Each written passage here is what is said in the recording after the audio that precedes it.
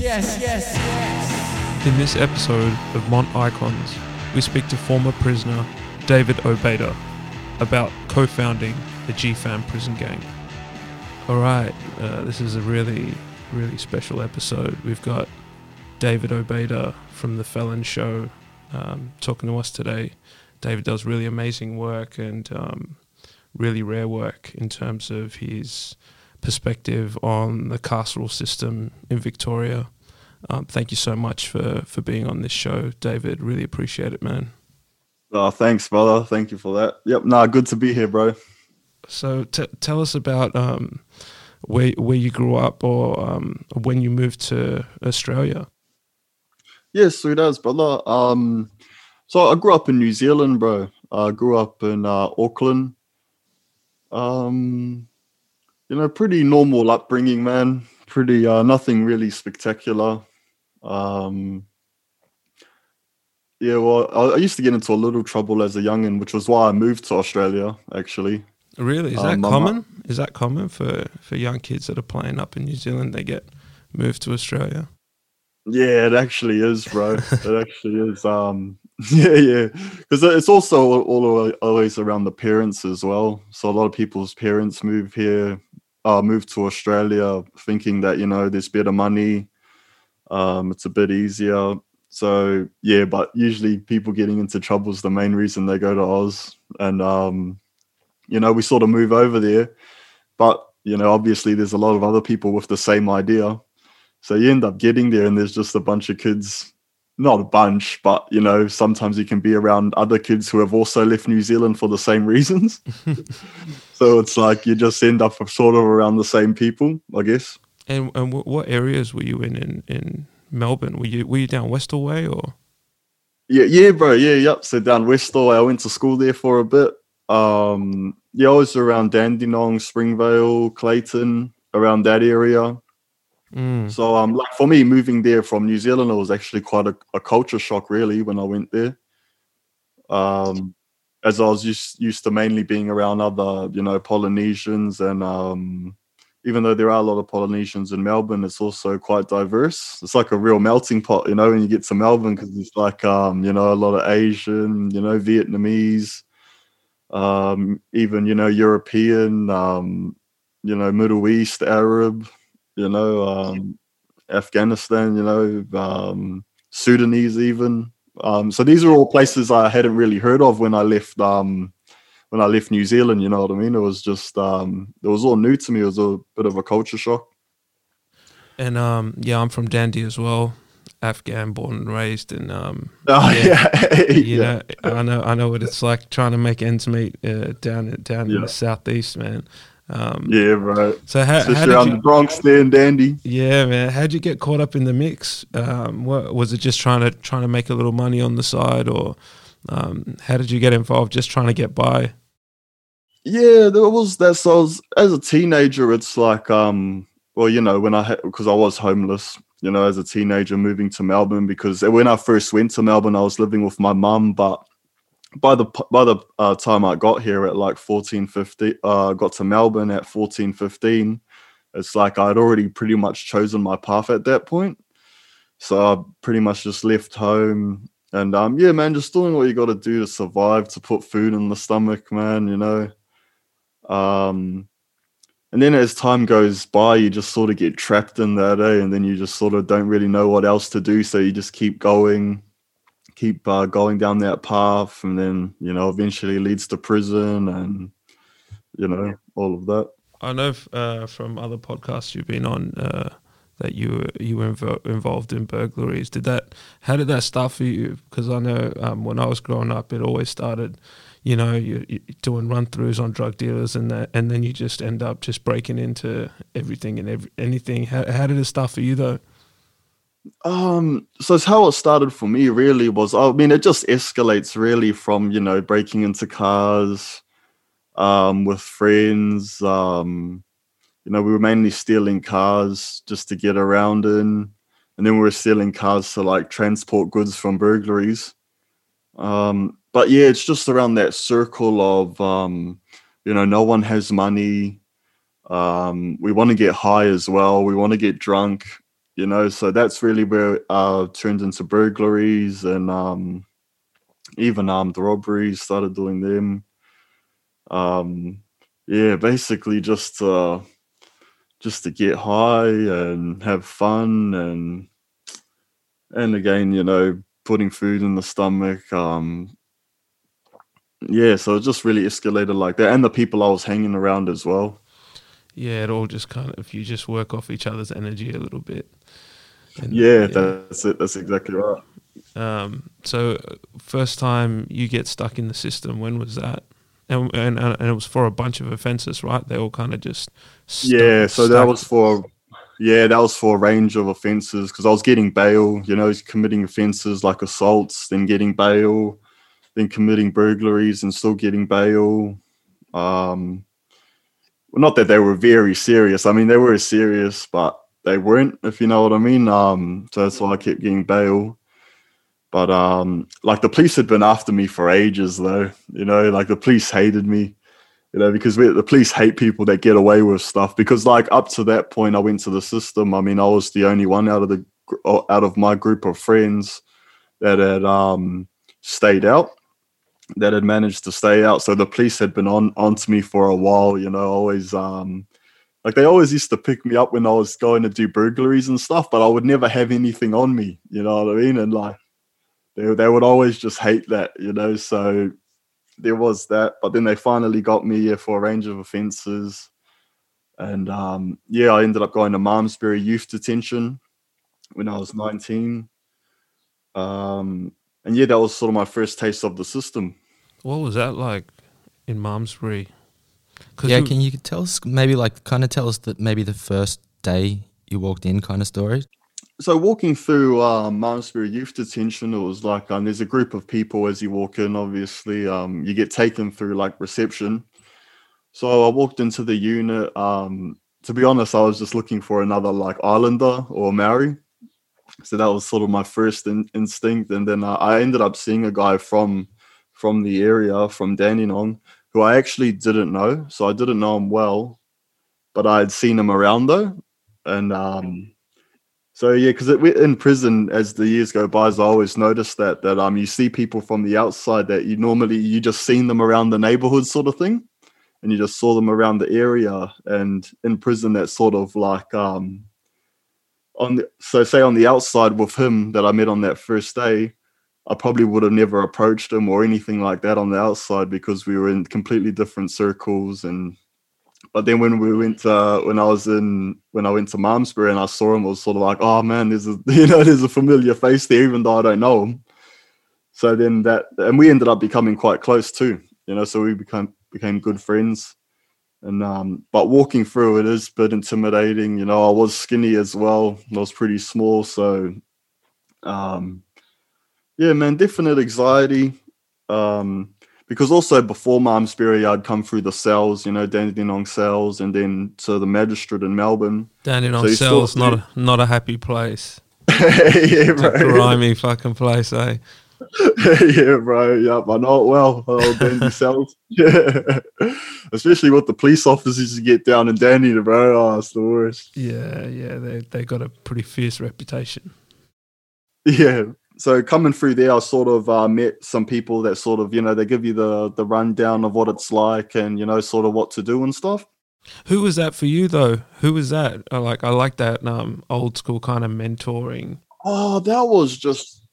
So in the police cells, I mean, I wasn't there for that long. So there were older guys. I didn't know them well though, but they just sort of told me while I was in there, you know, like, you know, just keep your head up, man. Like that, it's not like they try and scare you or anything, but they do tell you, you know, you just got to stick up for yourself. Because, you know, once you let something slide, then it just becomes constant, you know what I mean? And then people sort of prey in that, especially inside.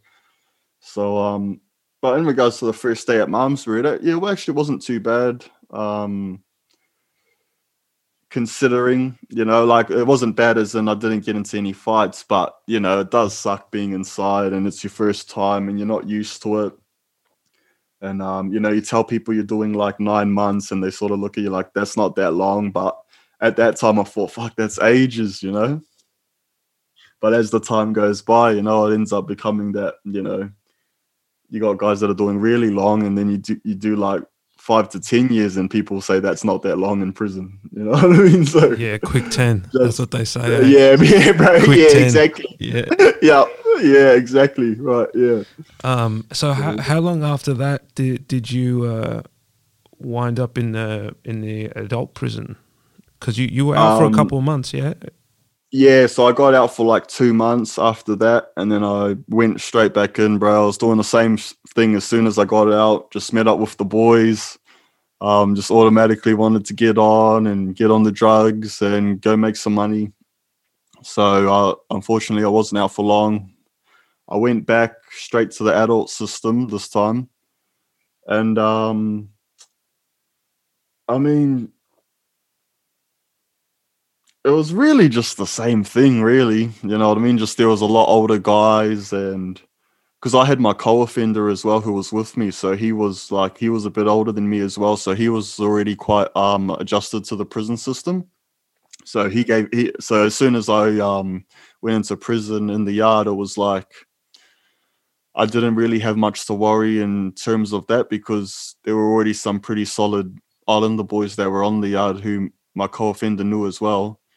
So it was like, I walked in, and, one of the boys, grabbed my things and sort of like walked me to my cell sort of thing, asked me if I needed anything. So at least I did have that when I went to prison, sort of the guys around me. What's the yard? What was the yard like, just for anyone that's listening that's probably just seen movies, and that's the thing with your perspective is so great, is that like no one knows what no one's been able to see what the Melbourne system's really like, because there's not that many movies except for like Chopper back in the day, or they don't let cameras inside. So that paint that picture, man. Nah. How was that on the yard? That was definitely so. Oh, so when you get to the map, so obviously there's reception, yeah. So you've got like the office bit where you sort of walk through off the bus. So you're handcuffed, you walk out, and there's just basically a whole bunch of holding cells, and you just sort of in a line, and you got to do like medical tests and testing your mental health, things like that. So that takes forever. You know what I mean? So that takes at least half the day, if not all the day. So by the time you get let up into the prison, so you walk up the steps, because this is like an underground bit, and then you walk up the steps into the main, I guess, compound. And when you're walking in the map, you just walk out, and then there's like a big concrete yard, and it's surrounded by the units. So it's packed, you know what I mean? When you walk in, there's a lot of people walking around. It is very disorientating, really, like now that I think back to it, because there are so many people walking around, and you don't really know what's going on. Because you realize how disorientating it is later on, because later on, as you get used to the prison system and how things are, I mean, there's always something happening, there's always guys doing deals and whatnot. So at first, when you first go to prison, you can't see any of that, you know what I mean? You just see a whole bunch of people walking around. But then as you get adjusted to the prison system, then you can see all the moves being made, and this guy talking to that guy, and you can sort of see everything. But as a newcomer coming into that, it's just a whole bunch of people. Not much is happening. Everyone's just walking around, not doing anything. That's what you think when you first go to prison. So, that was sort of... Yep. Between the MRC and was the first place that you got moved to, did you get shipped to Barwon or to Port Phillip? No, so I went from that time. I went to the map to MRC. So I okay. Yeah. So the map in Melbourne is just the assessment prison. So you only really go there for about a couple of days, if that, or a couple of weeks, depending on your mental state. And then from there, you would get shipped to at that time, you would only really go to MRC from there, the remand center. Now things have changed in the prison system now, because it's so packed now that they're sort of putting remand prisoners in all different prisons. Yeah, and prisons. Port Phillip too. Yeah, bro. So Port Phillip now as well. So yeah, from there I went to MRC, bro, and I went to A yard there. So that was sort of my taste of proper prison, being around like older guys who do have influence. So when I went to MRC, I got met a lot of Muslims and people who had influence. So that was sort of my first taste of that, being around people that have influence and do have a name and like are respected. What does that look like in prison? Like, how do you know? Or is it just someone words you up about that? Oh, like sort of how you would know? Yeah, people would just people sort of word you up when you get there. Just so like that's pretty much what would happen with everyone really. When you sort of go in and they'll point out who are the guys that's, I guess, the heavies, and so yeah, it's weird looking back now because when I first went to prison, I was a lot around those sort of guys, but I didn't know them, they didn't know me, sort of thing. But then as the years go by, then I ended up getting to know a lot of them. Yeah. So how long did you spend in MRC? A couple months max. Yeah, a couple months just until I got sentenced, and then upon sentencing, I went to Fulham Correctional, out in Sale there. Yeah, right. And what was that like? Fulham was good, man. The thing is, so because the mentality I was in at that point as well was sort of like, I wasn't looking at all about rehabilitation, you know what I mean? So I wasn't in the mindset of rehabilitating. I wasn't in the mindset of staying out of trouble. So when I got to Fulham, it was just like, I wonder how long I'm going to last here, sort of thing. So yeah, that's what it was like for me. So when I went there, I was sort of just looking for trouble, and in prison, you can find trouble if you want it. You know what I mean? So I was sort of just doing that, and there ended up being a big riot while I was there, which I was involved in. And talk us through that day, man. Tell us about how that happened. What happened that morning, and what was it about? Yeah. So, that morning it wasn't even on the cards that anything was going to happen. You know what I mean? It was sort of just like another day.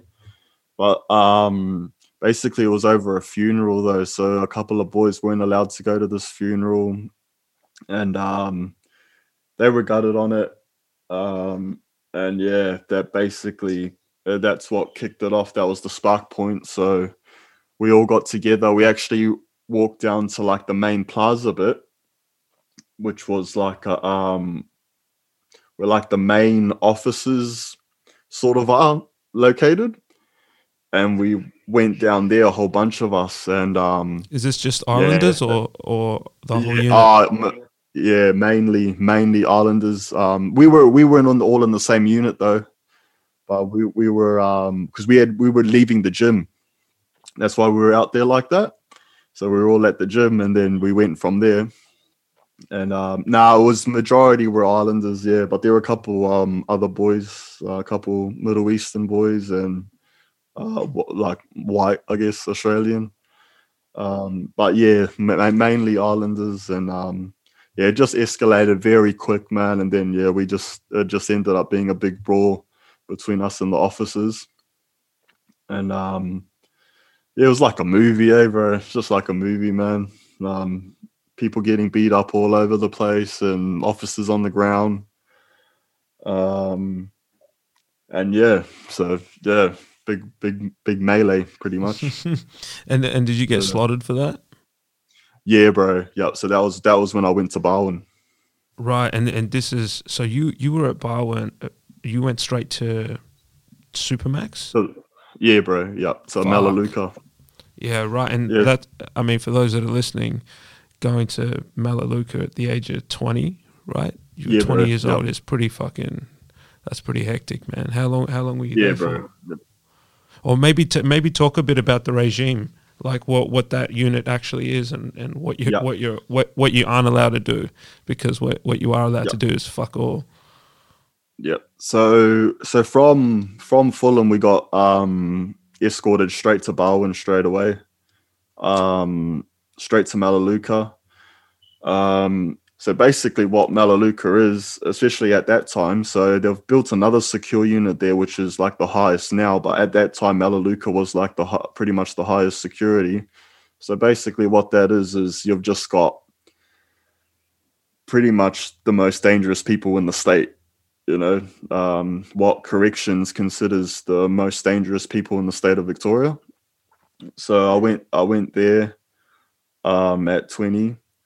I'd heard of that unit, so it wasn't like it was intimidating because when you get there, it's sort of like it's all concrete.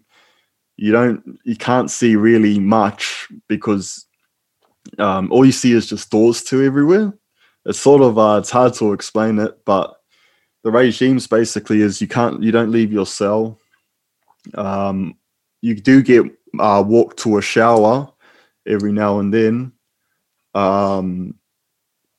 But to even get to the shower, you know, you've got to be shackled up. There's like 6 officers around you, surrounding you. And it's just a little walk to the shower, you know, but they just need all of that. Even because to get your hour out of your cell there, so your run out yard is at the back of your cell. So your cell has your main cell door, and then there's a door at the back which leads out into like they call it a chook pen. And that's basically just a concrete walls and floor where you get your hour out a day. And is that with someone else or just on your own? Nah, just on your own, bro. Just on your own. Fuck. In those situations, you can't even really see anyone because that's the weird thing about being in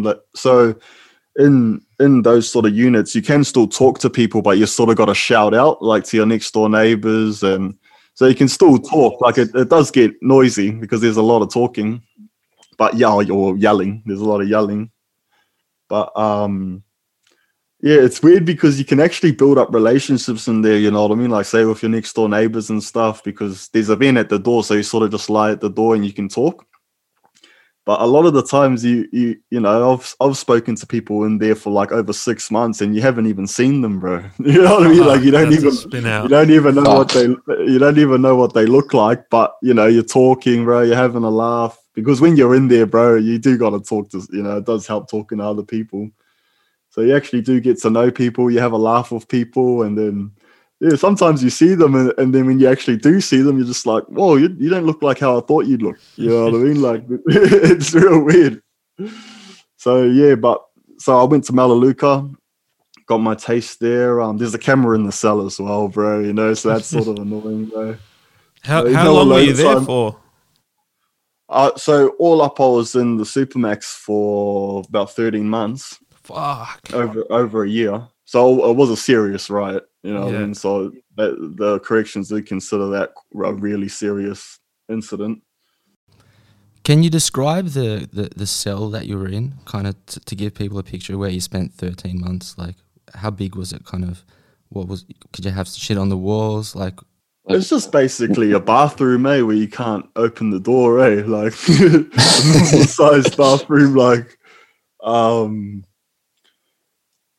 because it's so hard to explain as well, bro, because the thing is you've got like, because even in Supermax, there's levels inside there as well. And you can get shipped to different parts. So like Melaleuca, for example, it's 4 different units. So it's one unit, but it's broken into 4 sections.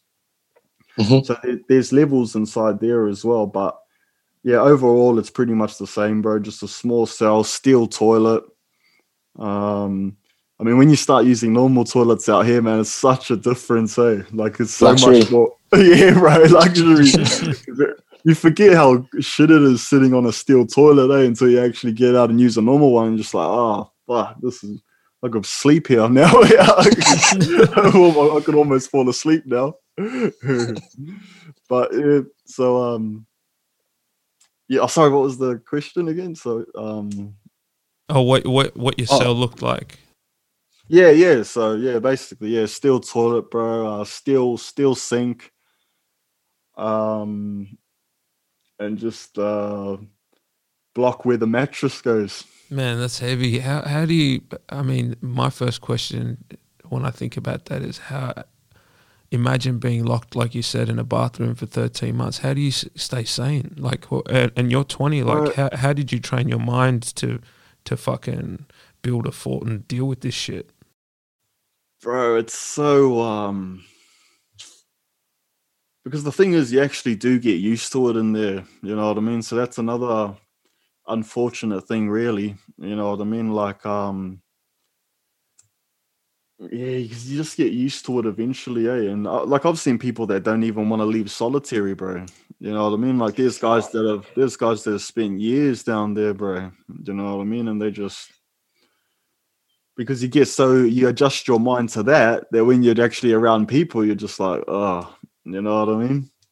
But for me, when I first went to Melaleuca, like I was doing the head miles, bro. You know, I was just constantly minds working, you know, thinking about the outside, man, thinking about my family. So it is hard, bro. It sucks, but there's nothing you can do about it. You know what I mean? That's just the thing. You got no choice but to get used to it. You know, either that or go crazy, which people do as well. You know, a lot of people go crazy under those conditions. Like I've seen a lot of people go cuckoo in there. It's sad, really. You know what I mean? It sucks to see, but And I was just lucky. Is it gradual? Like you slowly feel like they're starting to lose their mind, or does it just happen suddenly? Yeah, bro. It like, cause some people just go in there and just start losing it straight away, just from those sort of conditions. But they're usually people that are already suffering quite badly from mental illness for them to go like that. So, but when you get people that are sort of, you think they're just normal, and then they just start going cuckoo, you know, that takes a while. You know what I mean? It sort of takes a while. You know, I had a good mate that you know, real normal when we first went in, but then after about a year, because he went to the slot for the same reason as I did, so we both went down there for the riot. But not even a year, about 6 months, he was just he lost it. You know, he started yelling in his cell all the time, and even yelling at me. You know, he just completely lost it. But that was about after 6 months, you know, of solitary. But yeah, I guess it depends on the level they're on when they get there, you know. Like I said, people that are already suffering pretty bad from, you know, whatever mental illness, you know, as soon as they get to the slot, it'll just, you know, because you've just got yourself there, you know what I mean? So if you do have a mental illness, it's gonna kick off 100 times worse, you know, because now you've got no TV, nothing to take your mind off anything. You just got to sit with your thoughts, you know. Yeah, that's dark, man. You'd think that, you know, as an institution, and when the prison sees and knows about people who are obviously suffering from serious mental illness, that they would take them out of that environment, away from the other mainstream population inmates. But they don't, bro. And some of these dudes, it's so messed up. They're walking around the yard with knives, like. Yeah, bro, it's so messed up, man. Like, you know, I've discussed things like this on my podcast, you know, about people, just how the whole mental health thing is dealt with in prison, eh? Like a lot of those guys that were in Supermax, you know, a lot of those violent guys that I was around, like in my head, I'm just like that just doesn't make sense. Like they should be treated as patients, you know what I mean? Like they're obviously not all there. Like when you've got, you know, schizophrenic people lashing out at officers, like it's because they're being kept in solitary confinement in the worst conditions. I mean, what can you possibly expect from someone like that, you know, but to lash out? But they just don't look at it like that, you know. A lot of the officers in there, they just used to get pissed off at these prisoners for not doing what they're telling them when they're obviously full-blown schizophrenic, you know what I mean? And it's just like, that just doesn't make sense. Like I've seen officers taunting prisoners, you know, like you do see that a lot, you know, them, you know, taunting prisoners from outside the wall and, you know, trying to egg on the, you know,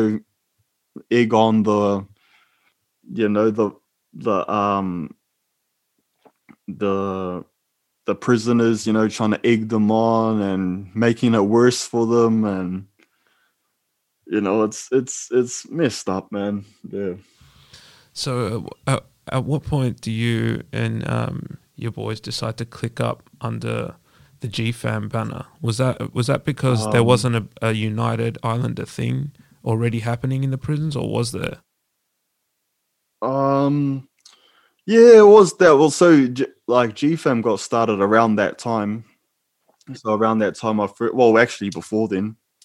So it was sort of like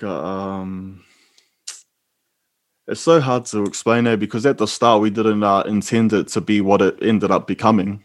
You know what I mean? So really, it was just like a group of us guys.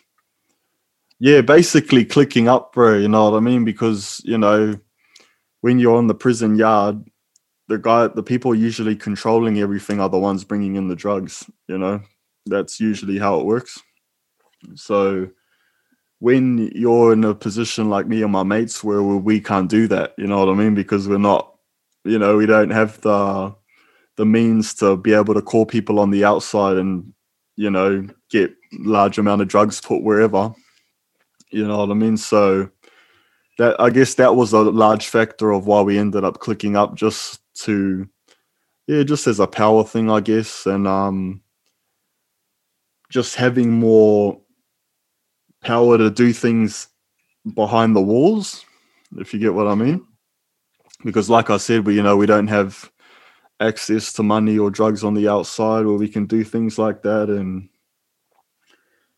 so when it's like that, you sort of got to click up in jail and sort of bring the violent side to it. And it's like trying to chase any little bit of freedom that you can, like whether it's just getting off your head for a night or whatever. It's like, that's trying to get, bro, in prison. Yeah, because I mean, it's no secret, bro. You know, like drugs in prison is huge, bro. You know what I mean? Like a majority of the prisoners are getting on it.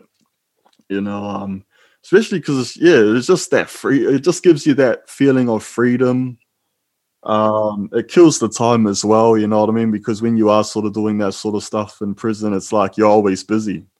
You know what I mean? Like it's crazy how busy you can actually get in there, eh?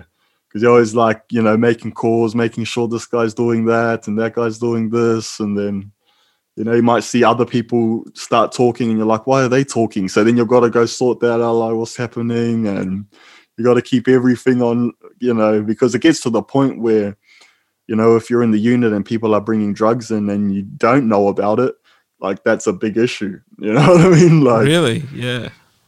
Oh, yeah, for sure. I mean, if you've got enough influence and power in the people around you, it would get to that point as well where, you know, when other people start bringing in stuff, especially secretly, you know, and not telling anyone, then it does become a huge issue because really, if they got to bring stuff in, they'd have to pay rent, bro. You know what I mean? So that's how long did it get before GFAM created that kind of influence on the yard? Because you would have had to put in work for a while. Yeah, bro. Yeah. So it does take a while, bro. It took a couple years, especially for it to actually be a thing where it was like, because at first it's like if we're together on the yard and stuff, it's like, yeah, we've got influence, but if we're not there or if there's only like one member, it's not as much influence. So to get it to the point where if there was even just one member in the unit, he'd still, you know, have a lot of influence. That took a couple of years, you know, and it also takes, you know, guys doing a lot of violent stuff. Yeah, it mainly comes with that, bro, just committing violent acts. Even when they're one out. Yeah, bro. Yeah. So especially if they're one out, you know, especially. So yeah, that takes a while, man. It took a while. It takes a couple of years. Yeah. And did you find that it was bringing together a lot of Islander boys? And was that kind of another underlying factor, or was it mainly just to make money and get by and get gear? Because I'm always interested in the race thing in prison. Like, how does that happen? Yeah, do you know what I mean? Yeah. Like, why do humans like instinctively just, default to that when they're in that environment. Oh, like in regards to that, I think in prison, why the main reason behind that would be is because when you go to prison, you've got all these guys from all over the state. Most of the time, it's unlikely that you're going to know a whole bunch of people, if it's your first time. So it's like you really look for things to relate to in others. And in prison, I guess the main one that would boil down to is race, So when you see that someone's your same nationality, you know what I mean? Obviously, you're going to, if you don't know anyone, you know what I mean, and you see people that are your own race, they're pretty much the people you're going to be gravitating towards, because then you've got that common ground at least of, being the same nationality. So I think that's mainly why race ends up being brought up in prison, because it gives you that common ground off the bat.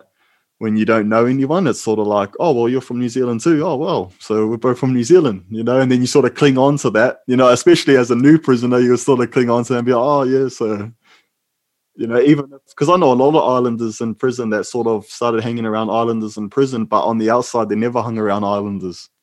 You know what I mean?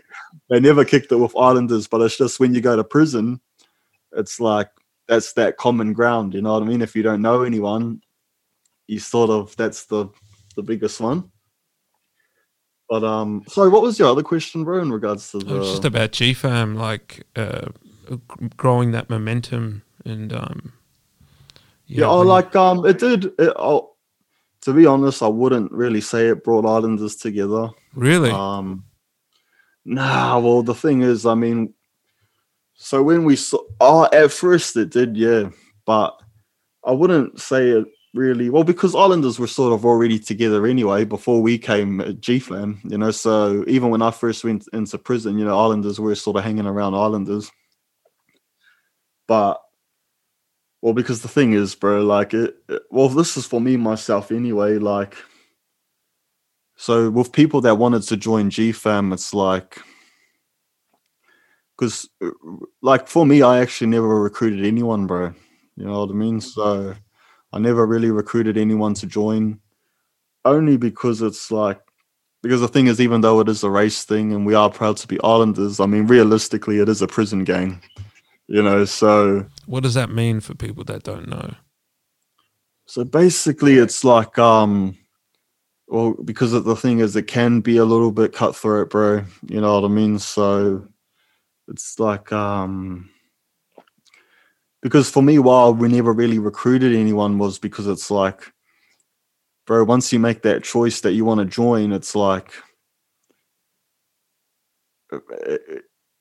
like, say if something was to happen and there's someone that needs to be taken out, I mean, you're going to pretty much have to go do that, you know what I mean? Like, but then if you don't want to go do that, then it's, you know what I mean? Then it's an issue for us now, you know what I mean? Because it's like, well, if you don't want to do that, then, you could possibly end up getting taken out, you know what I mean? Because it's like, it just really boils down to that, that it is a prison gang and it is prison, you know what I mean? But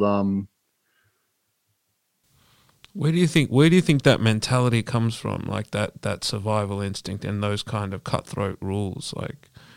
Oh, bro, because the thing is, I mean, the thing is, so for me, man, I've come a long way, you know what I mean? I've come a long way now, and I realize, a lot of things that I didn't before, realize the brutality of that life, which I didn't really before. But it's, but because the thing is, a majority of the boys are pretty violent, you know what I mean? Pretty violent guys. They don't have much of a heart, bro. You know what I mean? They don't really, when it comes to the boys and that, yeah, there's mad love, but to anyone else, it's sort of like just completely ruthless, bro. You know what I mean? So a lot of the guys that I started the crew with, are ruthless guys, bro. They don't really, yeah, bro. They don't really have heart for failed missions and You know, because a lot of the guys are people that have grown up in the system, bro. You know what I mean? They've spent a majority of their time behind bars. They don't know much about what's going on out here, bro, and they don't really care either. You know what I mean? So, because it's so complex, bro, because the thing is, a lot of people can go to prison, say as an islander. If you come into prison, it's sort of like, oh, yeah, bro, we'll look after you. You know what I mean? We'll give you what you need and stuff. But then it's so a lot of people get into the drugs, bro. You know what I mean? So a lot of the boys want to start getting high and, you know, start doing things like that. But then when it comes to that, bro, it's like you get told off the bat, like, bro, if you're gonna start getting involved in drugs, it's a different ball game. You know what I mean? Like, you just, yeah, it's just because that's what sucks most people in, bro, is the drugs. You know, if it wasn't for the drugs, they would stay out of jail, but they want to get high, so then you got to get involved with all that comes with that. But because so some people can come to the unit and they can get looked after, bro. You know what I mean? Like when I did, I got looked after, I got given everything and stuff. But then it's just, yeah, bro, when the drugs get involved and it becomes tricky, and then it's like people can want to join because it's like, oh yeah, I get looked after. You know what I mean? Like when you're with the boys and that, it's like you get drugs and you get all of that and you get everything first. But then when it comes to actually doing something for all of that, then some people can back out. You know what I mean? It's be like, oh, well, I didn't know that it was going to involve me having to do anything and go to solitary. You know what I mean? So it's like, that's why off the bat, I never used to get anyone to join or anything like that, because yeah, bro, it just creates complications, bro. It's sort of hard to explain, but yeah, it just creates complications. Yeah. Yeah, I mean, that, I feel like it's a bit, you were young when you'd made those decisions up. Do you think it's a young person mentality, that thing, like being able to be that ruthless and that heartless, and do you think it's something that you might grow out of in time? Yeah, bro. Like, it's definitely something you can grow out of over time, 100%. But it also depends on, say, you know, how long the inmate's doing. You know what I mean? So some of the boys are doing long sentences. So for them, it's like there's no real point in changing. You know what I mean? Like, if I'm already doing double digits, it's like, what's this? You know, that's how a lot of the boys look at it, that this is my life here in prison and there's no thoughts of getting out, you know? Mm. Yeah, and I guess they're just going to have to make do with the situation, the hand they've been dealt, eh? Just try and make the best of a shit situation. Yeah, yeah. And, you know, with the boys in the gang, the best situation pretty much is more power. You know what I mean, bro? Yeah, yeah. Man, it's a spin out. I just when was the first time? Was there a moment when GFAM got really tested in the early days, where, you know, there were some other big crews, or you don't have to mention their names, but actually put you to the test? Yeah, bro. Yeah, definitely. There were other crews, bro. Other crews in that. Yeah, I won't mention names, but yeah, there were other crews and stuff. But it wasn't really that they were a threat to what GFAM was gonna do. It was more just basically it's gonna be war. You know what I mean? Like that's so. But how does that war kick off? It's always boils down to drugs again. Yeah, bro. Basically, everything in prison, any sort of stoush or anything like that, even when they say in the newspaper it's gang related and all of that, usually it just comes down to drugs, bro. You know what I mean? Like, because drugs brings people together as well. You know what I mean? Like, we've had moments with other gangs where we sort of pieced it out, sort of, because there were drugs, bro. You know what I mean? So we're sort of piecing it out because everyone's eating, sort of thing. But then when something messes up, then it's like,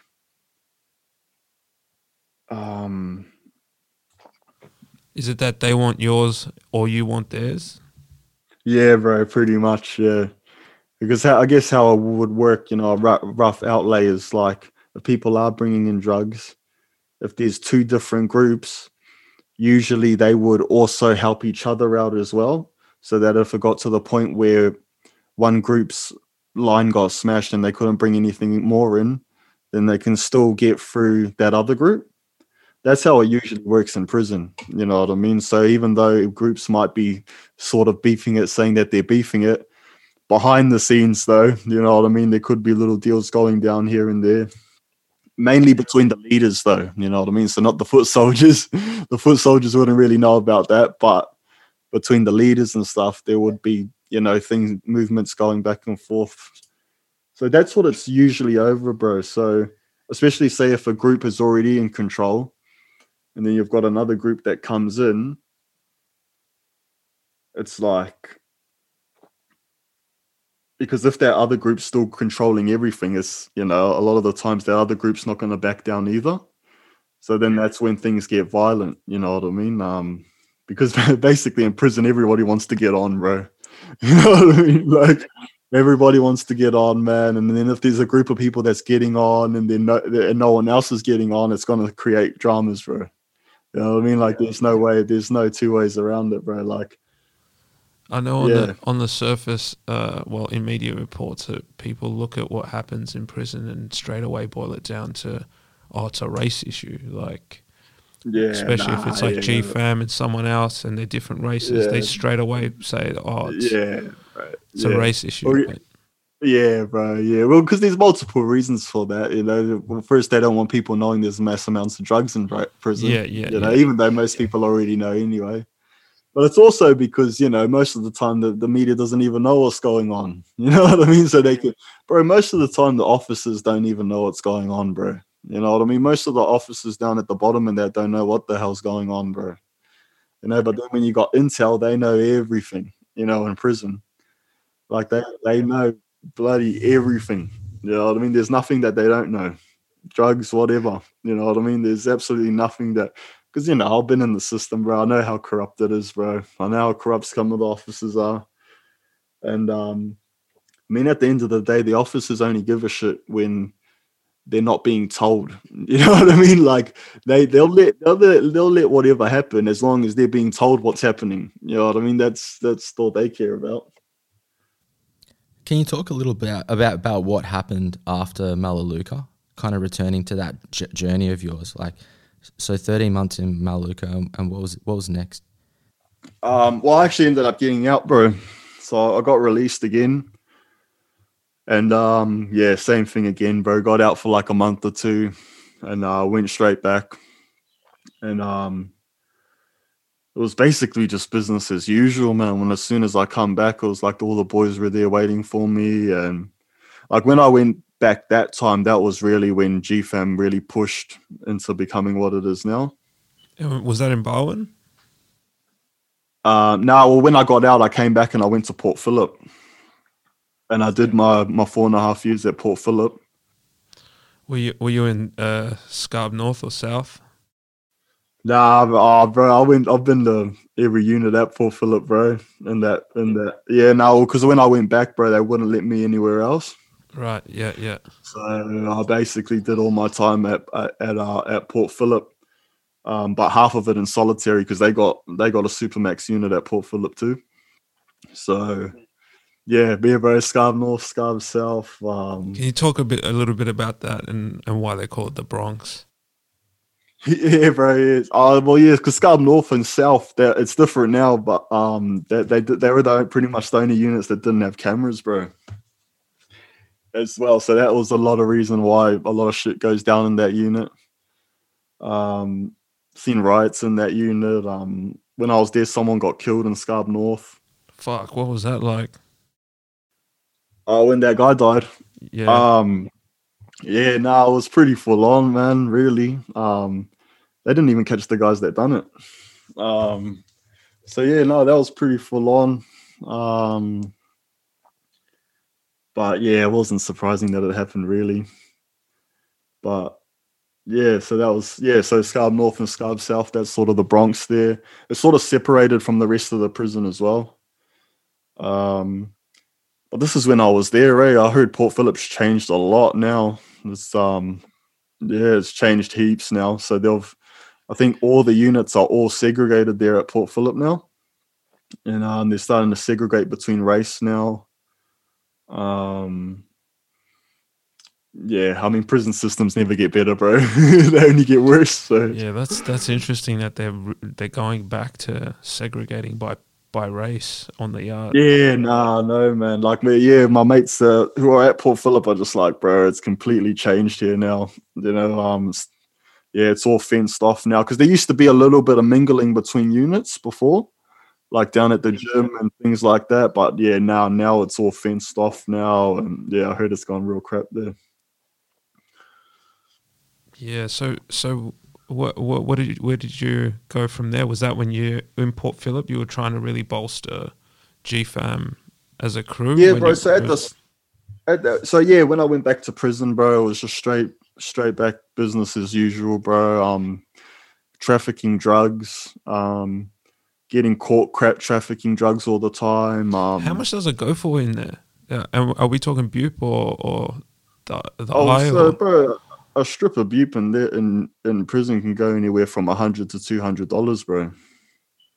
Fuck. Like that's a that's a big. I mean, I don't know how much a strip costs on the outside, but it's like, I mean, that pack doesn't cost much. But yeah, no, every strip in there is worth $100 to $200, and people will pay that all day, bro. And people cut that People- up too, right? Yeah, yeah. So it gets cut up and sold into deals. So it's like a little square deal for like $20. But yeah, that whole strip. So an 8 meg strip would make you so if it was $100, yeah, little $20 squares for like canteen and stuff. But yeah, it's actually amazing, how much how much they're worth in prison, Yeah. And like, Because how much would and that because be it's for the pack? it's addictive as well. How much would that pack end up making you if you got? Because how many strips in a pack in an Oh well, because the thing is, there's only one strip and one pack. okay. But you can get like the bundles, because I'm not sure actually how it works on the outside, but I think they just get given like takeaways or something, something like that. But I mean, it's only like a couple of dollars, for like a week's worth. And like, yeah, one of those little 8 meg strips in prison, it costs $100. And the thing is, it's addictive as well. You know what I mean? So Well, it's a people got pharmaceutical drug, man. yeah, bro. So it's like, yeah, people hang for it, bro. I've seen people spend so much money on that stuff. Their family's money as well, bro. Oh man. Because I've been hooked on it as well, bro. I've been on the butte. I've been hooked on it. Luckily, I didn't have to pay for it though, But when you see people that do it, it's like, fuck. Yeah, man. I was speaking to a guy who was locked up when it was first introduced in New South Wales. And Yep. he said, they introduced it to get people off the smack because they were sharing needles on the yard. Because they wanted to it's a curb Hep replacement. C. Yeah, but then they did it Yeah. to curb the Hep C among the few inmates that were actually involved in taking heroin. But then when they introduced bupe, the whole prison just got on it. So so it's bro. like trying to minimize one problem, and then you just introduce this fucking huge issue and put all these people on opiates, and then when they got out, they couldn't get the bupe, so they just got on smack, and so it just created this fucking... Bro, the whole methadone butte, how it works in Australian prisons is just doesn't make sense, bro. You know what I mean? Like, if they said that that's the reason they introduced it, I mean, I doubt it. You know what I mean? Because it makes more problems than it creates more problems. You know what I mean? Especially with butte, bro. Because you see heaps of people going straight as, bro, and then end up hooked on the butte. Because it does get addictive, bro. And then especially in prison, because you're bored, it's like you're hanging out even more. So I've seen heaps of people, walk in not doing any drugs, nothing like that, then end up on the butte, bro, and then end up getting out, bro, and then bro, on the smack. You know, like, yeah, because Bupe, even for me, bro, when I started trying Bupe and that, it led me to smoking heroin in jail and, you know, I started doing that. I even took methadone a couple times in prison. I was never on it, but I've tried it, you know, and bro, when you see people that's on like 30 mils at least of methadone every day, I mean, what that does to the body, fuck. Mm. You know? How did you break that cycle then? Like sort of the whole cycle, like Yeah, or prison yeah, and yeah. Well, bro, like well, because well, you what? said like when you join a gang like this, you're in it for life, and you got to expect to spend Yeah, bro. the rest of your life. How did you? What happened then, and how did you break that? In regards to that, so I am pretty fortunate, you know what I mean? So the thing is, if it's really messed up, bro, really, because well, it's different for me, bro, because I was one of the founders, bro. You know what I mean? So I was there right at the start, and so when I did want to walk away, don't get me wrong, bro, it hasn't been all good. You know what I mean? It has been tough, bro, walking away from that life. I have fallen out with people. Not everyone, but I have fallen out with certain people. And that just comes with it, bro. That just comes with being in a gang and leaving. But yeah, like I said, bro, I'm pretty fortunate, man. You know what I mean? Yeah, mainly because I was there from the start. You know, there have been other people that wanted to leave in prison, bro, and it didn't go down smooth. You know, even for me, bro, to be honest, you know, if anyone had wanted to leave while I was still doing the stuff, and if I had heard that they wanted to leave, it wouldn't have been all good, bro. You know what I mean? It would have probably ended violently when I was in that mind state before. So it is trippy to think back on it, but like for me, when I sort of started realizing, it was actually a relationship, bro. You know what I mean? So there was a woman involved, and while I was in prison, and she really opened my eyes, bro, to a lot of shit.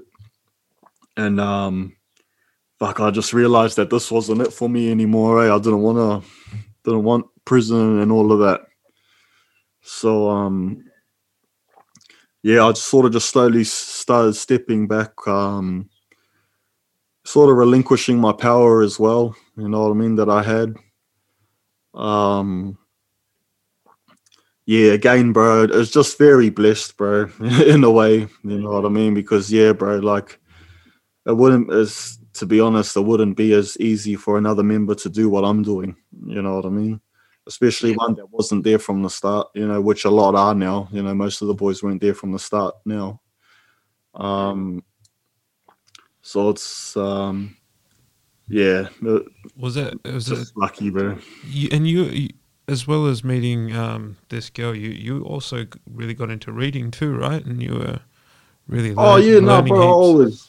Yeah, no, oh man, oh yeah, shit, yeah, bro. Oh, even when I was doing the GFAM thing and in Supermax, bro, that I was always huge on knowledge, bro. Always big on that. Yeah, bro. When I was in Supermax, that's all I used to do, bro. Was just read. Yeah, and I remember you saying that you preferred it because it was like using your mind's eye to imagine things as opposed to watching. Yeah, bro. That's what I was just gonna say. Yeah, bro. It's just no brainwashing. You know what I mean? When you're reading the book, it's just your mind's eye, and I mean, reading got me through, bro. Reading definitely got me through. I used to read like 2 novels a week. So sometimes real thick ones too. I mean, I read the whole Game of Thrones series like three or four times, bro. Every book, you know what I mean? I love that book. Even Hunger Games, bro. I read all the Hunger Games. Read all the Maze Runner books. Yeah, so I was always big on knowledge, bro. Even a lot of my mates who are still in prison, who are still in the gang, big readers. You know what I mean? Love reading. Love educating ourselves and things like that, especially to the system, bro. So that was another reason why the officers hated us, because we always used to would always be like in the rule book, bro, like all like couple hundred pages, bro. We'll just read the whole thing. just so we know our rights as prisoners, the rights of, as because I mean, with police officers hate people that know the law, bro. That nothing does the. I mean, they love people that say fuck the police and do heaps of stupid shit. They love people like that, bro. You know what I mean? But when it comes to people that know the law, it annoys them, So we're always big on education and things like that. But in regards with the boys, like I said, a lot of them have grown up in the system, and so it's hard for them to break that side of it, eh? I'm also interested in the spiritual side of GFAM. Like, was there a bit of a spiritual element to it as well? Oh yeah, in regards to culture, yeah, 100%. You know what I mean? We would always sort of bring that into it. Because the thing is, we're not all islanders, bro. So GFAM is really? mainly islanders. But yeah, now there's a couple African boys, even Middle Eastern. Not many, but there's a couple. But they're mainly the sort of guys that have grown up around islanders, though. You know what I mean? Like they've mainly grown up around us, and we've known them for ages. But yeah, I wouldn't really put much into the spiritual side of it, though. There is a little bit, but yeah. Can you talk a little about your journey from that Port Phillip stint to where you are now? Yeah, so like I said, bro, there's formed a relationship, bro. Sort of let the guard down a bit, bro. Let the armor come down a bit, and realize that there is a lot more. The thing is, this relationship, bro, she actually meant quite a lot to me, bro. So it was a big event for me. But that's what it usually takes, something big. But yeah, so it was sort of with her. And then when I got released from prison, because I was being deported as well back here to New Zealand, so I was like, what am I going to do, really? But when I came out of prison, I knew that I wasn't going back, bro. Because the thing is, with that relationship too, it didn't end well, and I was still in prison. So I was in a real dark headspace, bro, with like the last 6 months of my sentence. Like, suicidal, bro. Trying to end it, bro. There were certain nights in there where I tried to end it, man, but fuck. So that was even a tougher battle for you than Melaleuca. Oh, bro, that was tough. Yeah, no, that was tougher than anything else, bro. Was that? That was. Why do you think that was? Just because I let my guard down, bro. Sort of had feelings in that. Because it really opened my eyes, to realize that fuck this, prison is fucked. You know what I mean? Because up to that point, I was just like, yeah, prison. This is my home, sort of thing. But then when you get that love in your heart, bro, and all of that, then, you want to get out. So when it didn't end well, bro, I was like, shit, I was gutted. And yeah, bro, suicidal thoughts, man, wanting to end it, trying to end it. Couldn't work up, couldn't do it though, bro. I tried, but just couldn't bring myself to do it, I'm glad you've seen the other side of it, man, and you seem real healthy. I see you on Instagram, always running every morning, fucking keeping that mental health and physical health game fucking sharp. So it's good. I'm glad to see that you've come out the other end, bro. Yeah, bro. Yeah, thank you. It's all about training the mind, man. It's all about slowly training that mind. I also wanted to speak about. I mean, you after that whole situation, you're a 501 deportee, right? And a little bit about that. I mean, for people that don't know, under a very draconian section of the Migration Act, it's called Section 501. Peter Dutton has the power. He's the Minister of Home Affairs. Has the power to cancel visas, but on bad character grounds. So without any judicial process, he has the power to strip citizenship and cancel visas. And anyone who's been sentenced to 12 months or more in prison, they basically fall under this unsound character thing and get deported. Some of these men go to countries have been long-term residents here in Australia, so they're going to countries that they fucking barely know, right? And Yeah. Oh, it's so messed up, the whole 501 laws, man. Not just for us, man, but, people from Sudan and there. I got a couple boys that's been deported back to Sudan and here back to the islands, back to Europe or wherever. And fuck, it's just so messed up, How was it first communicated to you? Like, how was that explained to you? Were you aware of the law or anything, or was it just dropped on you? Because when I went back to Port Phillip, there was about it wasn't a law. They hadn't changed the laws yet, so they changed the laws about halfway through, and then because they had tried to deport me my prior sentence when I was at Bowen. They had tried to deport me then as well, but I had actually beaten at that time. But then, when I went back to prison to Port Phillip, halfway through, they changed the laws, and then, you get the papers, bro. So they just give you a folder. And basically, when you get that manila folder in prison, that's like everybody knows, like all the boys are like, oh, your deportation papers are. So pretty much everyone expects that, It's always sad because when you saw people like coming to prison and that, I'm like, oh, did you get your papers yet? They're like, nah, hopefully I'll slip through, hopefully I'll slip through. It's like, man, bro, you're not going to slip through, bro. You're going to get that folder, brother. Don't worry, you're going to get that folder. Man. And then you got to fill it out, because, they send you the first one saying that, you're up for maybe getting deported. So you got to write back, and then automatically after that one, you're going to get sent the one that says it's been cancelled. So that's 100% going to happen. So you'll get that one sent back. You've been cancelled, and then you can go from there and appeal, or then you got to send them a whole bunch of folders, and paperwork and letters from, referees, I guess, who can help you. And it's actually really sad, bro, because for me, I just came straight back, bro, because I knew I wasn't going to beat it. But there's so many boys, man, that think they're going to beat it, and I just, some do, man, but it's very rare, bro. It's very rare, but I've seen people sit at the immigration center at Christmas Island for like 4 years, bro, and still get sent back, bro. That's normal, but bro, there's so many boys that's been at Christmas Island. There was a riot there recently too, I think. Yeah, bro, there's always riots in there. There's always strikes and that going down, even if it's not always on the news. But it's just, bro, there's people that's been sitting in detention for years, bro, and they still end up coming back, bro, and they've spent like, tens of thousands, sometimes hundreds of thousands on legal fees just to come back, bro. Can you talk a little bit about the support system for 501s when they get back to New Zealand? That's a great question. Oh, bro, this is such a good question as well, because when you're coming from, when you're getting deported from Australia to here, they don't tell you much about support, bro, you know what I mean? And they do tell you there is support, though. They'll be like, oh, yeah, like trying to make it comfortable for you. You know what I mean? Saying, oh, yeah, there's a possibility you might get money, or you might get this, you might get that.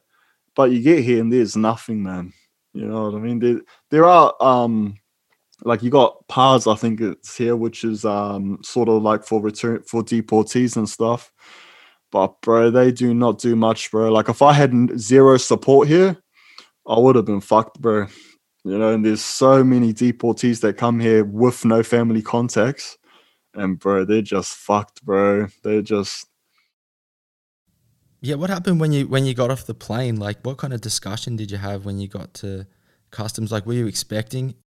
You just, you got to go speak to the police and stuff, but because you got to get marched through as well, bro, so you got to be all handcuffed, and you got to walk through the airports. And I mean, my mental state when I was coming through was just heartbroken, bro. I didn't want to be here. And that's how it is for most boys, so that's on top of that, you got most of the boys coming back, they've got no family. And they're angry, like they're living in a country that they don't want to be in. Because the prisons here are packed with 501s, bro. It's just packed. There's heaps. Like, if I had no family here, man, it's unfortunate. But if I had no family in here, I probably would have ended up joining a gang, bro. Just because, I just wouldn't have had anything, bro. You know what I mean? I would have had absolutely nothing to do but join a gang just to try and make ends meet, and you know. That's yeah, it's wild to think that, you know, why would you rehabilitate when you're serving a stint in prison when you know you're going to be fucked off back to New Zealand anyway? Yeah, and then when you get there, what hope have you got when there's nothing to support you? You're going to just fuck up. Yeah, no, that's why. Yeah, I feel for a lot of the boys, man. But that's why I'm doing shit like this, bro. You know, doing potties and just trying to put myself in a position where I can help deportees and can help other people. You know. What kind of advice would you be giving to people in that position? Oh man. Well, first of all, I'll let them know off the bat that it's an uphill battle, bro. You know, there's no way other than to start with that. You know what I mean? It's gonna be an uphill battle. A lot of the times you're gonna feel like you're wearing ice skates at the same time, bro. You know what I mean? Like, it's just, oh man, it's just where you start, bro. You know, because you got to get work. You've got to get all your basics. You know, your tax phone number, your bank accounts, and just so much. And then coming back here with no money. I mean, you know, because basically you'd only have your withheld, bro, that you had from prison. That's the only money you're gonna get. Because even how that works in Melbourne, you know, at least you can get your withheld and things like that when you're released from prison. I mean, the prison system here doesn't even have anything like that. You know what I mean? Like, where you're released with money and stuff, like that's unheard of here. You know what I mean? So, yeah, it is tough, man, but it's definitely just you're trying to get your head right, you know, and just knowing that it's going to be tough. You know what I mean? Don't think it isn't, because if you think it's not going to be tough, then fuck, you're fucked. You know what I mean? Because it's tough, you know, there's no two ways around it. Even for me, man, when I first come back here, even though I did have the family support, I mean, fuck, I was still in a very dark place, bro. Drinking every day without fail. And that's how it is for most deportees, bro. When they come back, you know, they just end up on the piss, bro, every day.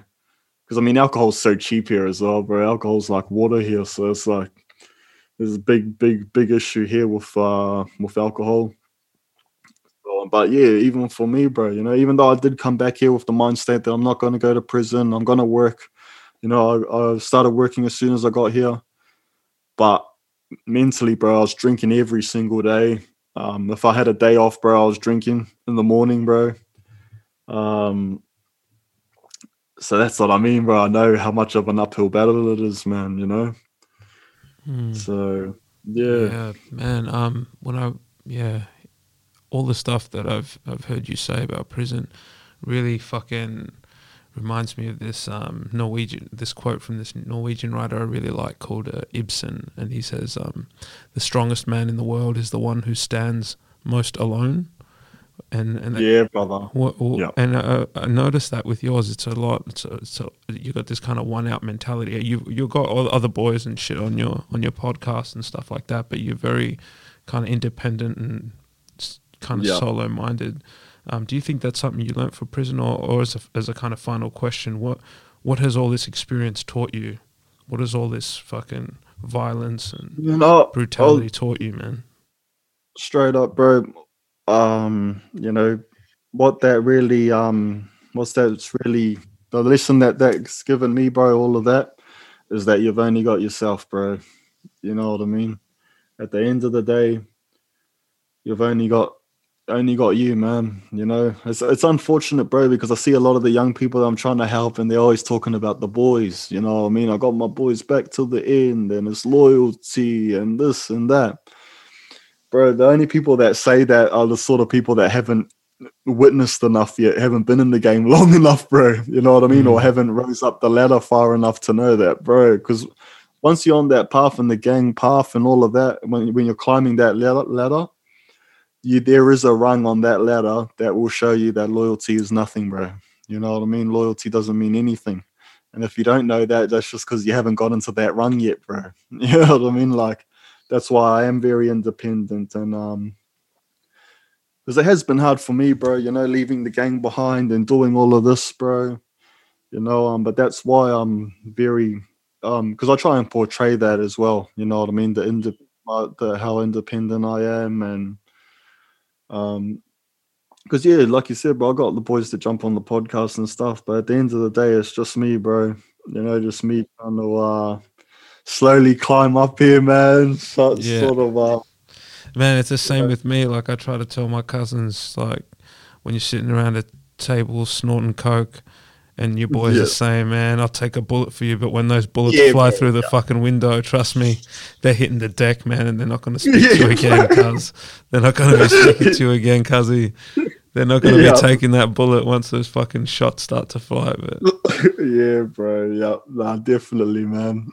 And because in prison, you see it all the time too, man. Supposedly best mates, and they fall out all the time. You get that a lot in prison, you know. So that's sort of what made me realize, like, you know, because even with me, bro, when I was in the gang and the people that I was close with, now that I've chosen this path, I barely hear from them, bro. You know what I mean? So that's really where you test the loyalty of your boys, is when you want to do something else, bro. You know what I mean? That's when you're going to really see how close you were with them and things like that.